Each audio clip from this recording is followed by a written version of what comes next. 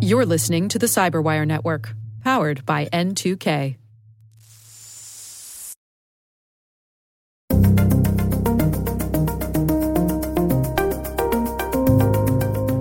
What we've seen over the last several years is that credentials are increasingly being used as the point of entry into corporate networks, which then leads to really large ransomware incidents.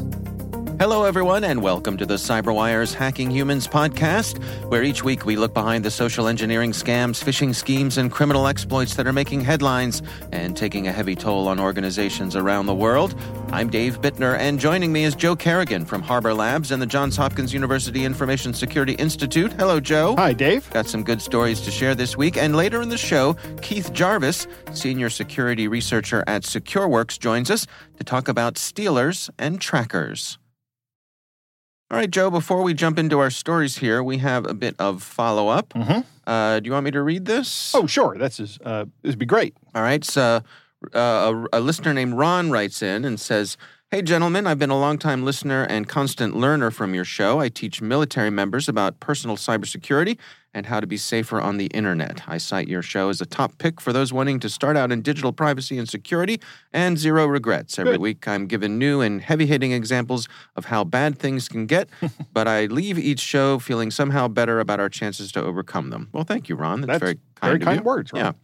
Anyway, another top pick I push on my students is a book by Kerry Parker called Firewalls Don't Stop Dragons. Have you heard of it? I have not. Me neither.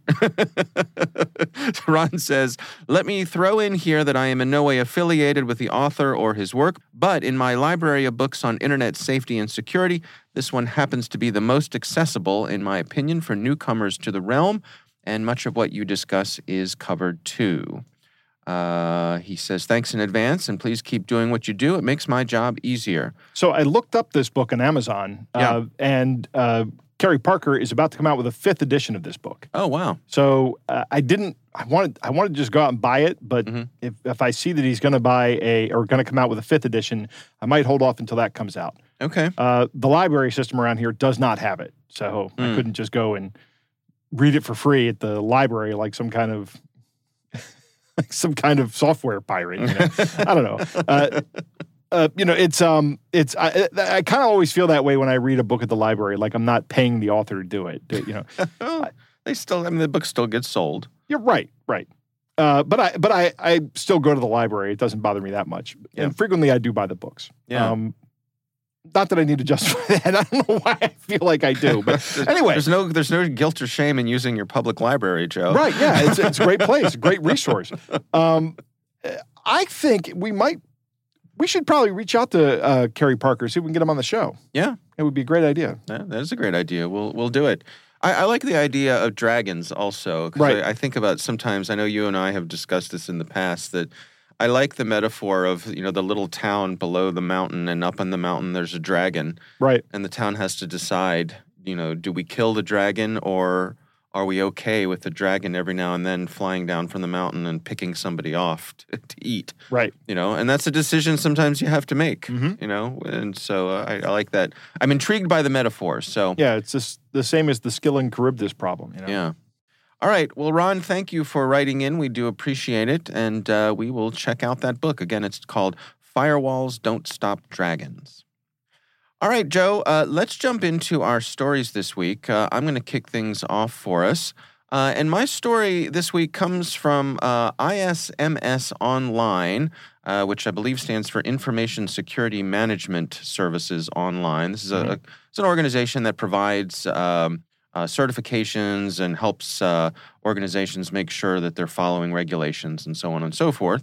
But they also have a blog section here, and there's an article here written by Dan Raywood, and it's titled Password Managers, a Work in Progress Despite Popularity. Yeah. And I think this is sort of triggered by some of the, shall we say, challenges that some of the password management companies have had as of late. Right. I think most famously LastPass. Yes. Who's had a breach. Had a breach and sort of, cascading isn't quite the right word. A series of revelations that have come from that breach that have sort of trickled out about the seriousness of that breach and the degree to which that breach is an issue. It's uncovered perhaps some shortcomings in some of the ways that LastPass handled some of their encryption, what they chose to encrypt or didn't encrypt, the amount of encryption that your files had applied to them, and some of it, I believe, depended on how long you've had a LastPass account. So they never upgraded the encryption over time. Well, yes, right, exactly. So in a way, they did upgrade the encryption over time, but they didn't retroactively go back and re-encrypt stuff from people from the old customers who had originally come on board when they were using a lower level of encryption. Right. Which, if the customer is still using the product, there's a fairly standardized way of going about updating the encryption. Yeah.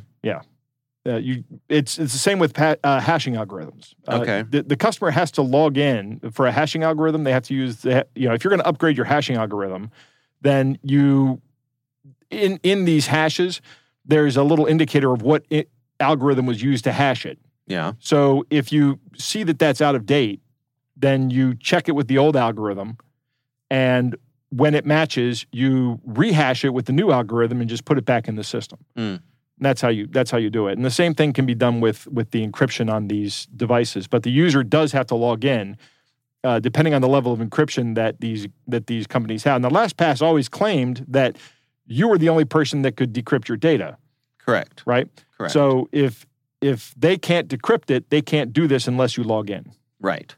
And I think they're recommending one of the things you do is change your master password to something complex and long, and I think that triggers the encryption of everything. So that's... Yeah, but that shouldn't be necessary. You should just be able to re-encrypt it just by them using the service again. Yeah. So the fundamental question that this article asks is, are password managers to be trusted?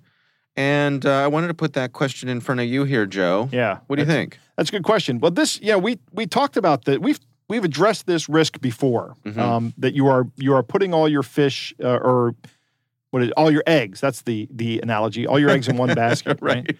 But it's a pretty good basket. So, I don't know. Do you use LastPass or OnePassword? We have used LastPass. Yes. Can you protect that with a multi-factor authentication, like a FIDO key or something? Yes, and I do. Okay, so if you do that, these guys are never going to break whatever was encrypted on that. They're just not going to have the information. Even with all the brute forcing in the world, they're just never going to be able to get through that. So that data is pretty safe. But the question then is, what was encrypted? Well, everything should have been encrypted, but it turns out it's not. Right. So, right. I mean, there are personal solutions. I still don't like the idea of browser based password managers. Microsoft has a password manager. Google now has a password manager, but it's fairly integrated with the Chrome browser, so I'm not sure how much I like it. Firefox has one built into it. I'm sure it's better than it ever was, but you're still storing your data in the browser. Apple has one. Apple has one. Yep. Yeah. Microsoft's is actually separate. It's part of an application called Microsoft Authenticator. So it's I feel better about that one. But I've started using KeePass because it runs on Linux and Windows. I think there might even be an Apple version for it. Okay. But I'm moving away from password safe because there's no Linux-based implementation that lets you use a YubiKey. Okay. So I use the YubiKey on my Windows machine, but when I need to move the data or when I need to put this on a Linux machine, I need to take that protection off of it. And since I store that in the cloud, I don't want to do that. Right. But KeePass lets me do everything, and it's open source and free. But then I have to manage the passwords, and I'm already running into an issue where I've got databases out of sync. I am okay with this because it's number one, it's free and I'm cheap. Number two, I'm pretty sure that this kind of a problem is not going to happen. This LastPass problem is not going to happen with KeePass. Even if the bad guys do get my file, it is completely encrypted with the algorithm. The entire file is encrypted, and they're going to need my YubiKey to open it. Which is they're going to have to physically access me. And at that point in time, I have a different set of problems. I wonder if the incident that LastPass has gone through here, and I guess it's better to say the incident that LastPass's users have gone through here, is that an indication that maybe something that is open source is better because, or at least to be considered, because that would have the scrutiny of people looking at it. I think a lot of LastPass users were surprised after this breach to find out that when their vaults were stolen, that not everything in the vault was encrypted. Right. And if this had been an open source project, perhaps it would have had a lot of eyes on it, and that would have been known ahead of time. Yeah, that's the argument, the common argument that open source advocates put forward. Yeah. But one of the big problems is that you really do need to have those eyes put on it. Right. That's not a guarantee. It's not a guarantee. Yeah. There have been eyes on crypto products in the past. Like, for example, I think Matt Green was part of this effort when VeraCrypt was still around. Was it? No, it was TrueCrypt, the predecessor to VeraCrypt. They did an analysis on TrueCrypt and found that it was the cryptography was implemented well. Mm-hmm. TrueCrypt eventually shut down, and somebody picked up the code and implemented VeraCrypt with stronger encryption. So that's a way to encrypt files on your hard drive, by the way. Okay. So if you need an encrypted volume, a place to store data, like all my tax data is stored in a VeraCrypt volume. Right. So that if somebody does get access to my computer, as long as I don't have that file opened as a hard drive on my computer, they will never get that information out because they'd have to know the very long password that I use to store that. And that is stored in my password manager, which is protected with my YubiKey. So it's going to be very difficult for them to get in. Good luck to you. Yeah, good luck. Yeah. But I'm an outlier, I should say, in this. You sure are, Joe. Right. I'm incredibly paranoid about having my data breached. I know how to use the encryption products. Not everybody does. Yeah. It's not, it's not something there is a learning curve. It's not much of a learning curve. You have that combination of paranoia and technical know-how that leads you down pathways that most are not willing to tread. Right. You're like, I'm not following Joe down that dark road. Right. Well, so a couple other things come to mind here for me. First of all, I wonder if we are moving away from this altogether. It seems to me like the momentum is toward ultimately doing away with usernames and passwords. Right. Yeah, it's just going to some kind of public key, private key system. Right. So some alternative that uses other ways to log into things, the biometric or who knows. But that seems to be the direction that people want to go in, and I think there's many good reasons for that. Yeah. So I wonder if this is just something we're biding our time with. You know, in the meantime, I hope so. Yeah. We've been talking about the death of passwords since you and I have been on this show and on the Cyberwire together. Yeah. So true. And it still hasn't happened yet. I think it is coming. But I mean, I think you're still going to need a password. It's just that all these other layers on top are going to be essentially better. Mm-hmm. And that password is still going to offer you some level of protection, especially if it's a good, strong password. Mm-hmm. That just makes it harder. But really, these additional features are going to make it much harder. Mm-hmm. And that's really where the benefit's going to come in. Yeah, and I think also one thing this article points out is that this is very much about risk management. It is. It's not an all or nothing thing. There's no 100% solution here. It's Correct.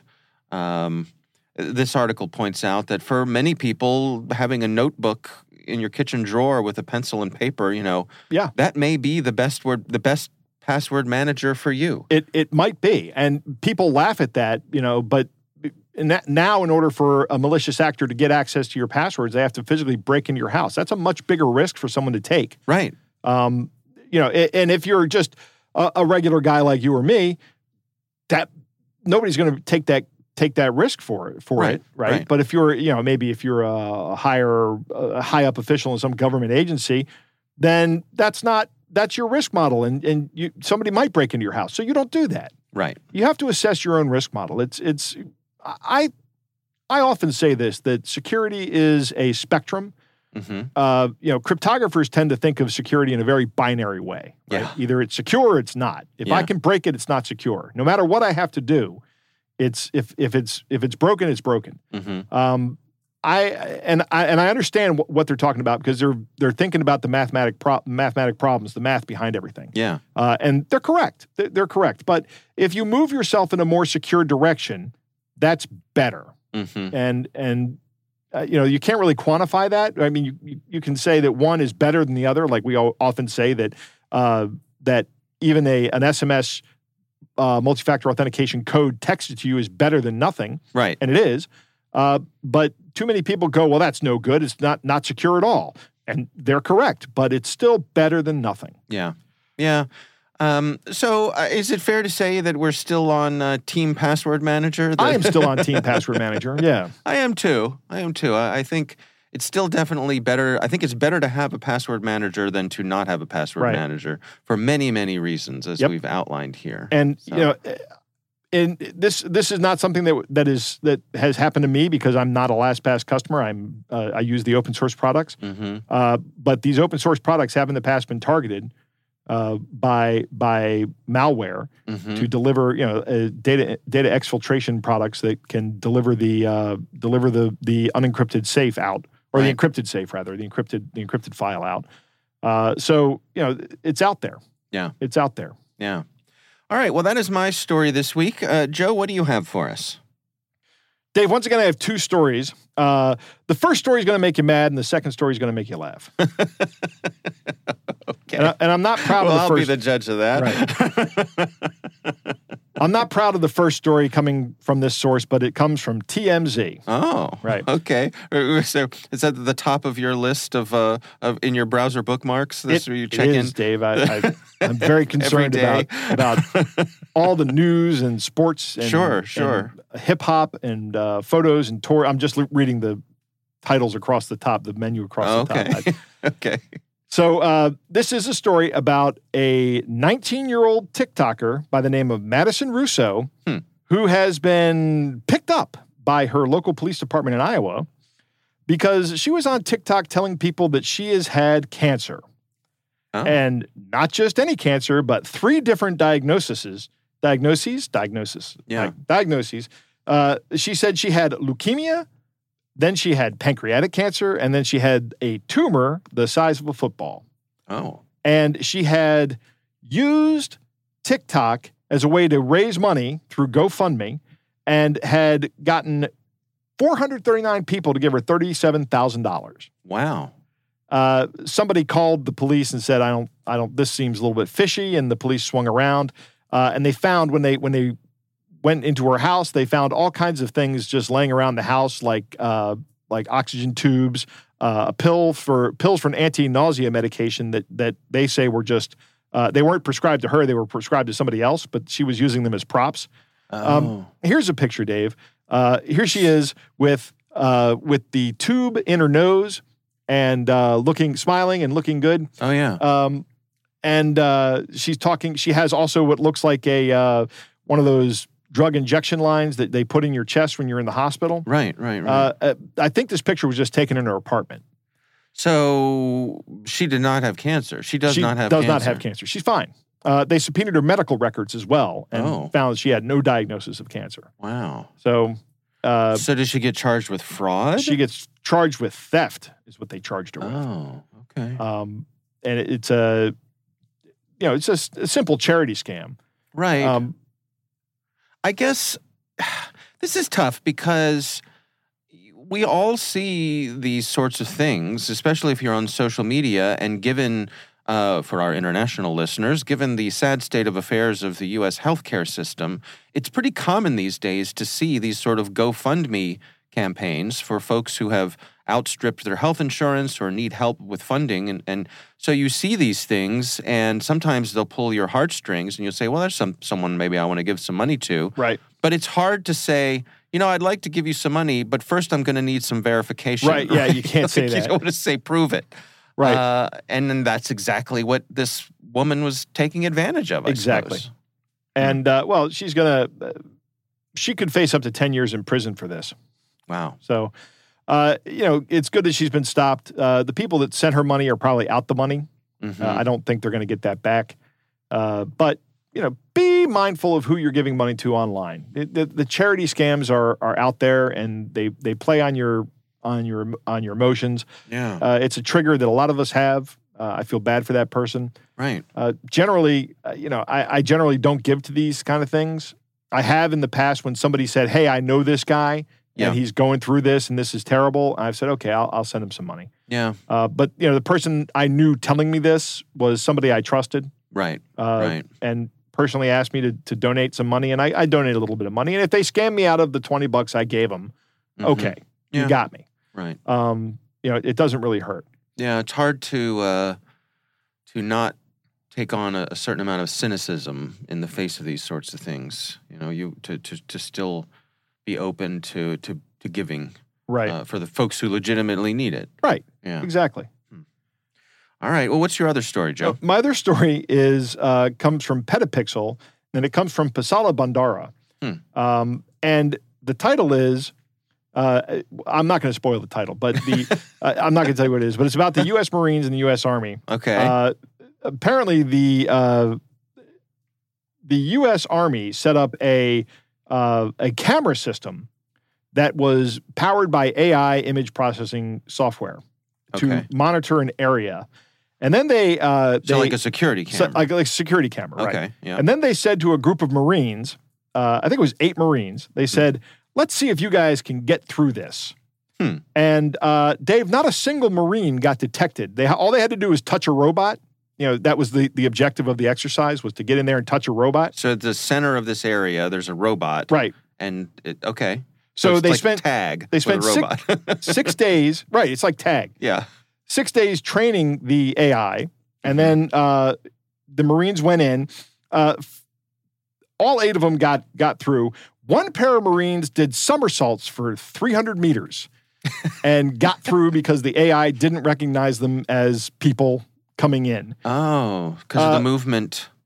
So the AI thought, "Oh, here comes some tumbleweeds or something." Right. Nothing to be concerned about. They didn't recognize it as humans. Okay. 2 Marines successfully evaded the camera by hiding in a cardboard box, which is a strategy they learned from a video game called Metal Gear Solid. Oh. And this is there's a great quote in here. You could hear them giggling the whole time. So now the Marines are issuing tactical cardboard boxes. Another Marine field stripped a fir tree and walked like a fir tree. Yeah, field stripped. That's what they used to do with cigarettes. When you were smoking in the field, you'd tear your cigarette apart. That's field stripping. But this guy field stripped a fir tree and then walked in, and the AI camera didn't notice anything. Oh my gosh! So I think this is great. We'll put a link in the show notes. It's simple tricks. This is from a forthcoming book. And by the way, this came from Rob, listener Rob, who sent this to us. Okay. I want to thank Rob for sending this in, because this is hilarious. It's like something out of an old Warner Brothers cartoon, like like Wile E. Coyote with the bush. Yeah, exactly. Just sneaking in, no one to see here. The bush. That's hilarious. All right. Well, those are our stories for this week, and we would love to hear from you. If there's something you'd like us to consider for the show, you can email us. It's hackinghumans@thecyberwire.com. All right, Joe, it's time to move on to our catch of the day.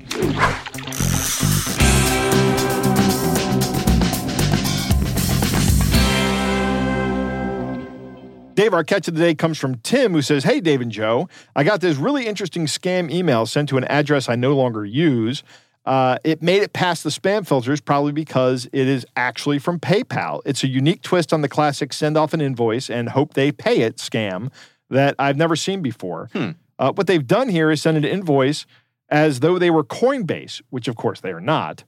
After verifying that it was indeed a legitimate PayPal link with no weird redirectors or anything in the URL, I opened a simplified version of the URL on the VPN and in a sandbox browser, and it did indeed resolve to a legitimate PayPal invoice.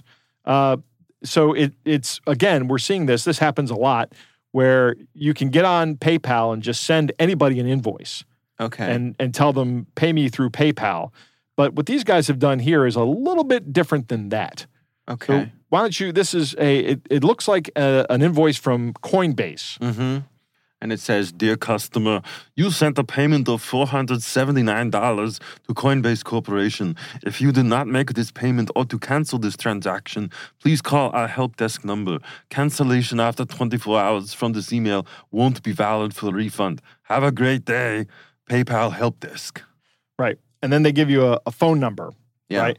And that's the scam here. They're trying to get you to call the phone number. And then I'll bet they're going to try to get access to your Coinbase account if you have one. Oh, So Coinbase is where you keep cryptocurrency. It's a cryptocurrency exchange. I see. So if I'm a scammer and I want to scam a bunch of people out of their cryptocurrency, I'm going to go, where do people keep their cryptocurrency? Well, some of them keep them in exchanges.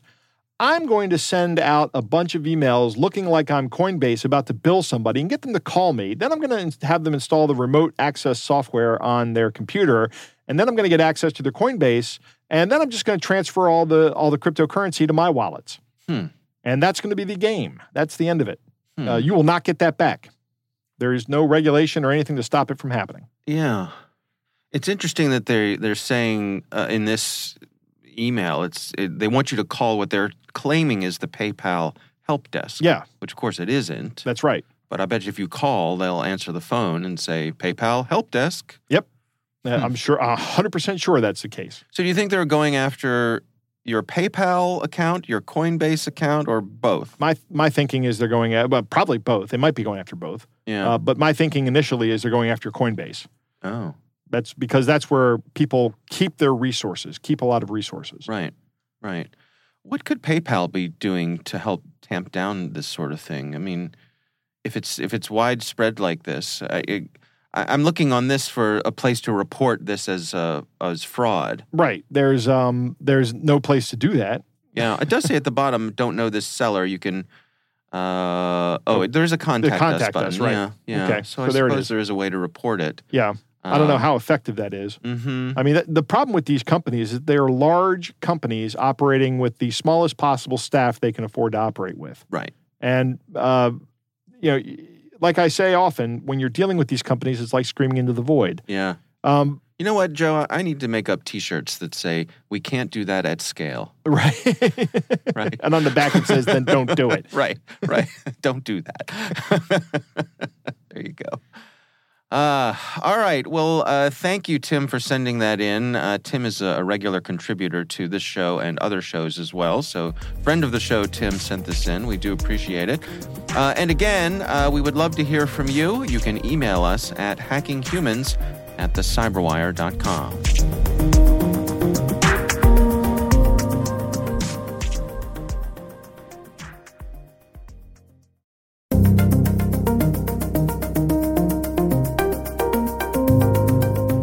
Joe, I recently had the pleasure of speaking with Keith Jarvis. He is a senior security researcher at SecureWorks, and we were talking about info stealers and trackers.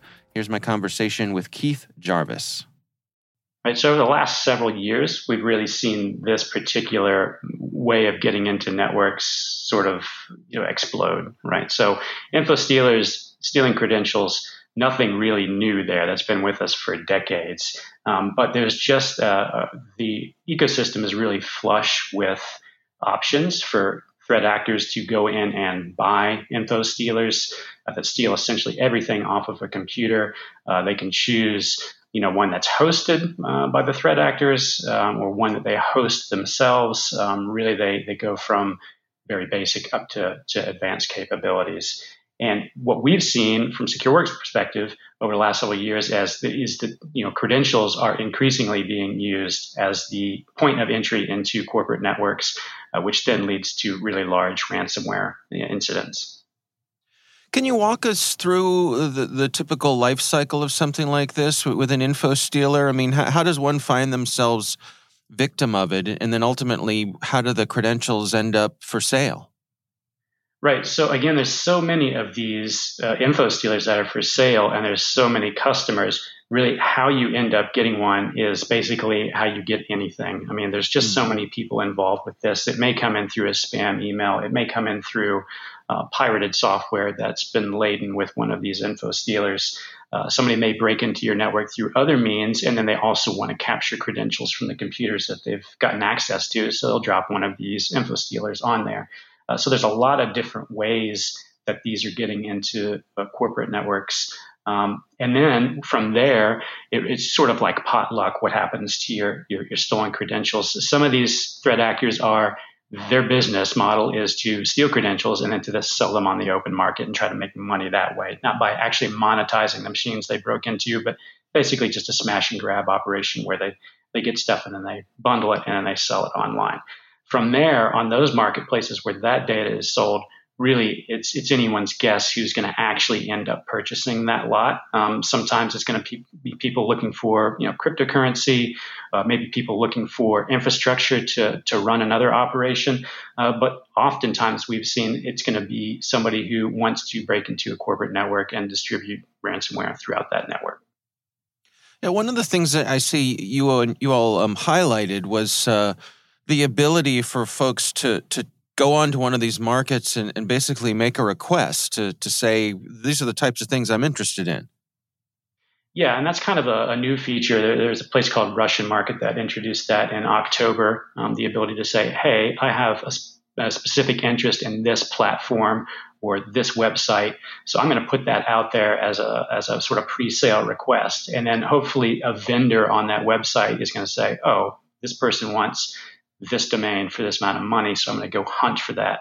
In the past, it's usually been they distribute these info stealers in mass, and then basically what you might typically expect to find on a computer: Gmail addresses, WinSCP credentials, these sorts of things. That's what comes back into what they call the logs, and then those are sort of bundled up and sold, and you basically what's for sale is what they're providing, right? You don't get any choice into what they've actually compromised. But with this, you can say, oh, I want to get into some major e-commerce platform, or I know that software vendor uses this internal administrative interface, so I'm going to provide the URL as a mask and see where I can get those specific types of credentials that I can use in a particular type of intrusion.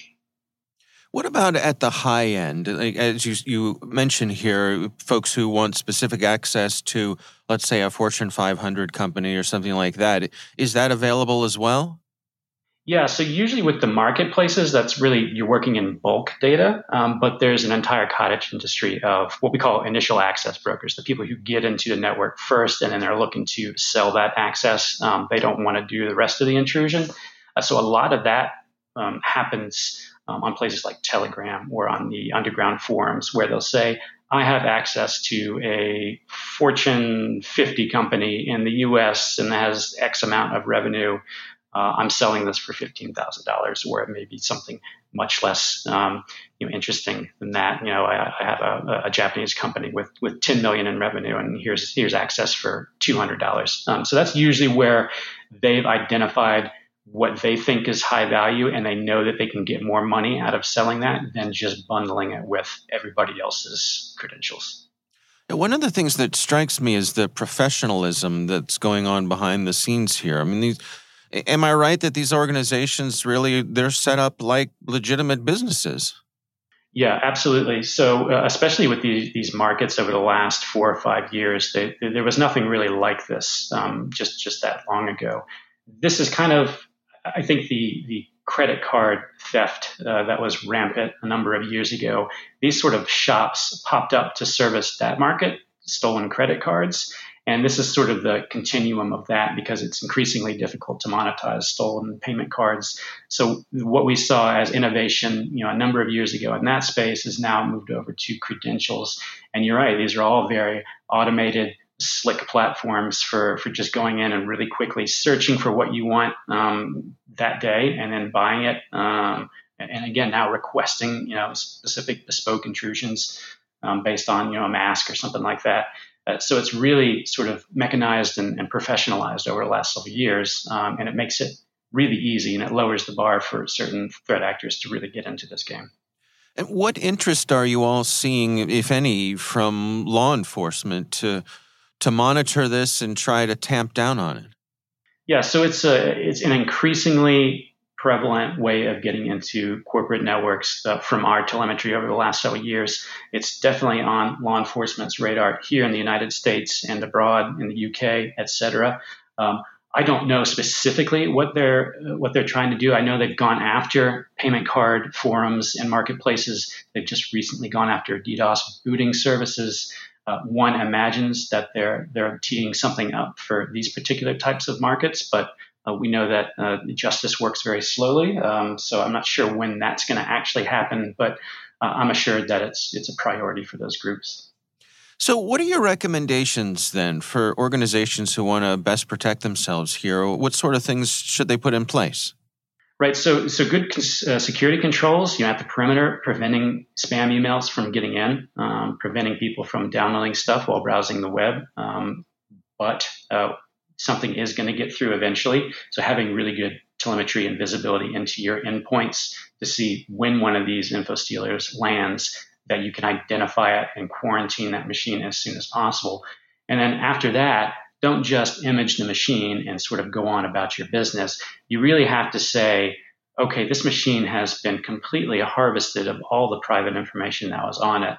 And that's going to be a mixture of data that belonged to the individual that was using that machine, and also probably a lot of corporate secrets. So you really have to do an accounting of what was stolen there, and to do password resets to help that individual, reset the things in their own personal life, their banking details and stuff like that, because you can't just assume because you wipe the malware that it's no longer a threat.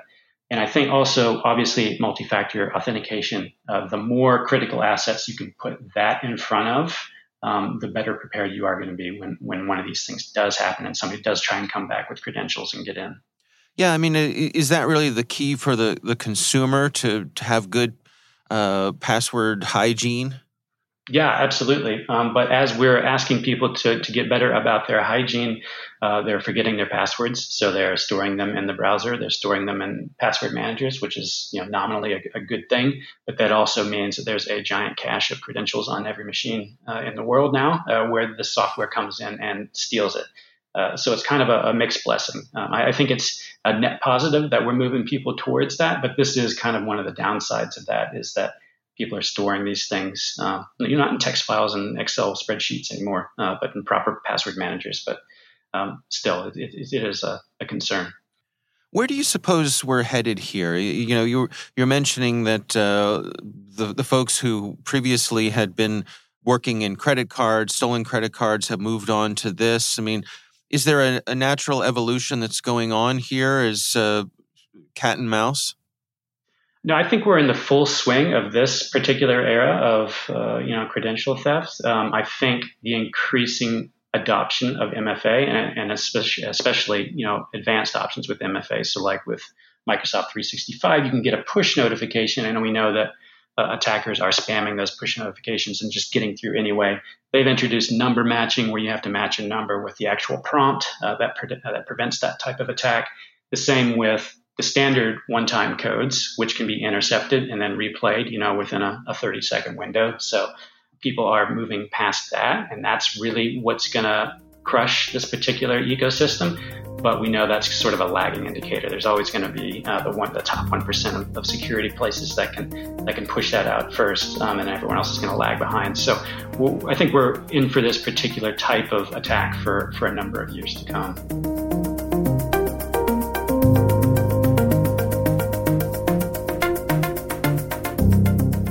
Joe, what do you think?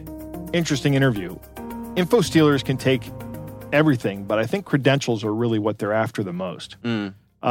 Because once they get the credentials, they can get access.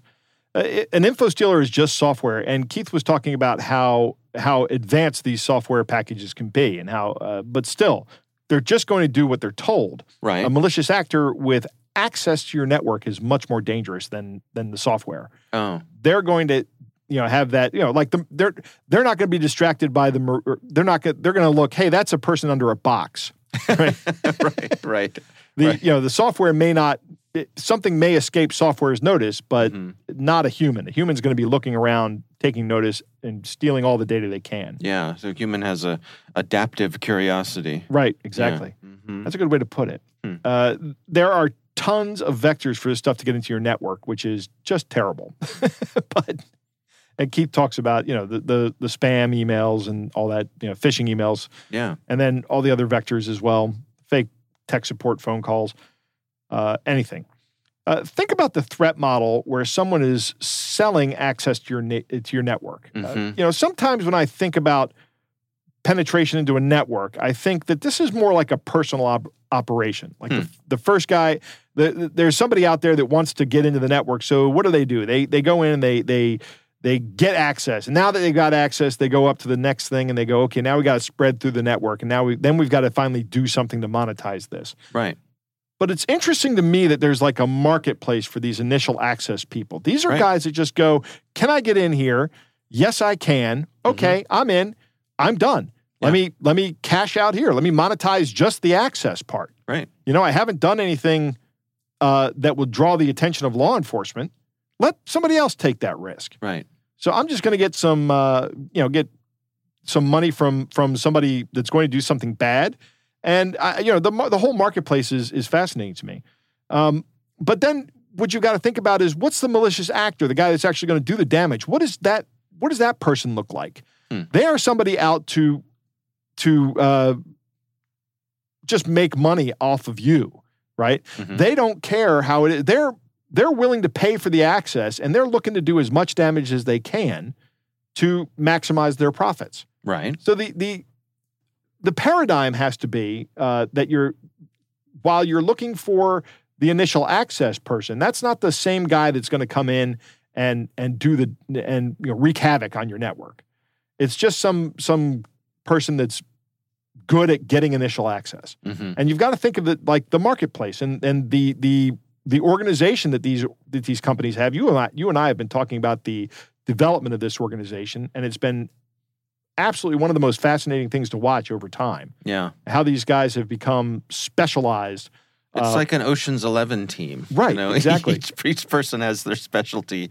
You got the safecracker. You got the social engineer. I was thinking Henry Ford and specialization, right? Yeah, and, when he made cars affordable by just having people do small pieces. Now this malicious activity can be done at scale because people can do their parts very quickly, right, and move it down the cyber assembly line. Yeah. Access prices are interesting too. Keith provides examples from $200 to $15,000.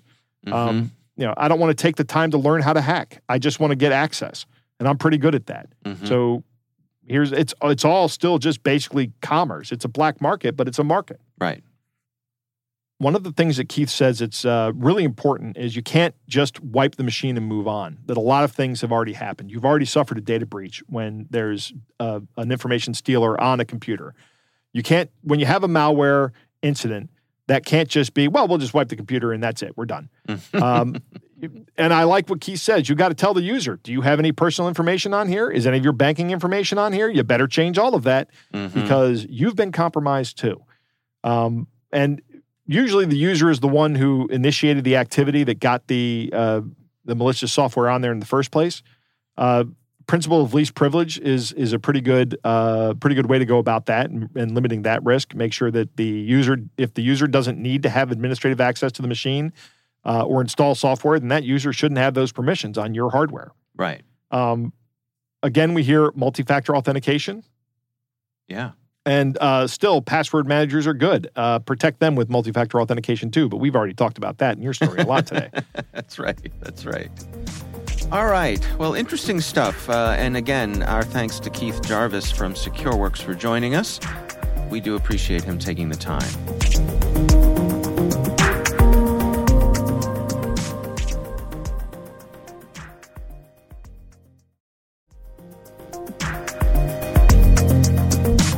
That is our show. We want to thank all of you for listening. Our thanks to Harbor Labs and the Johns Hopkins University Information Security Institute for their participation.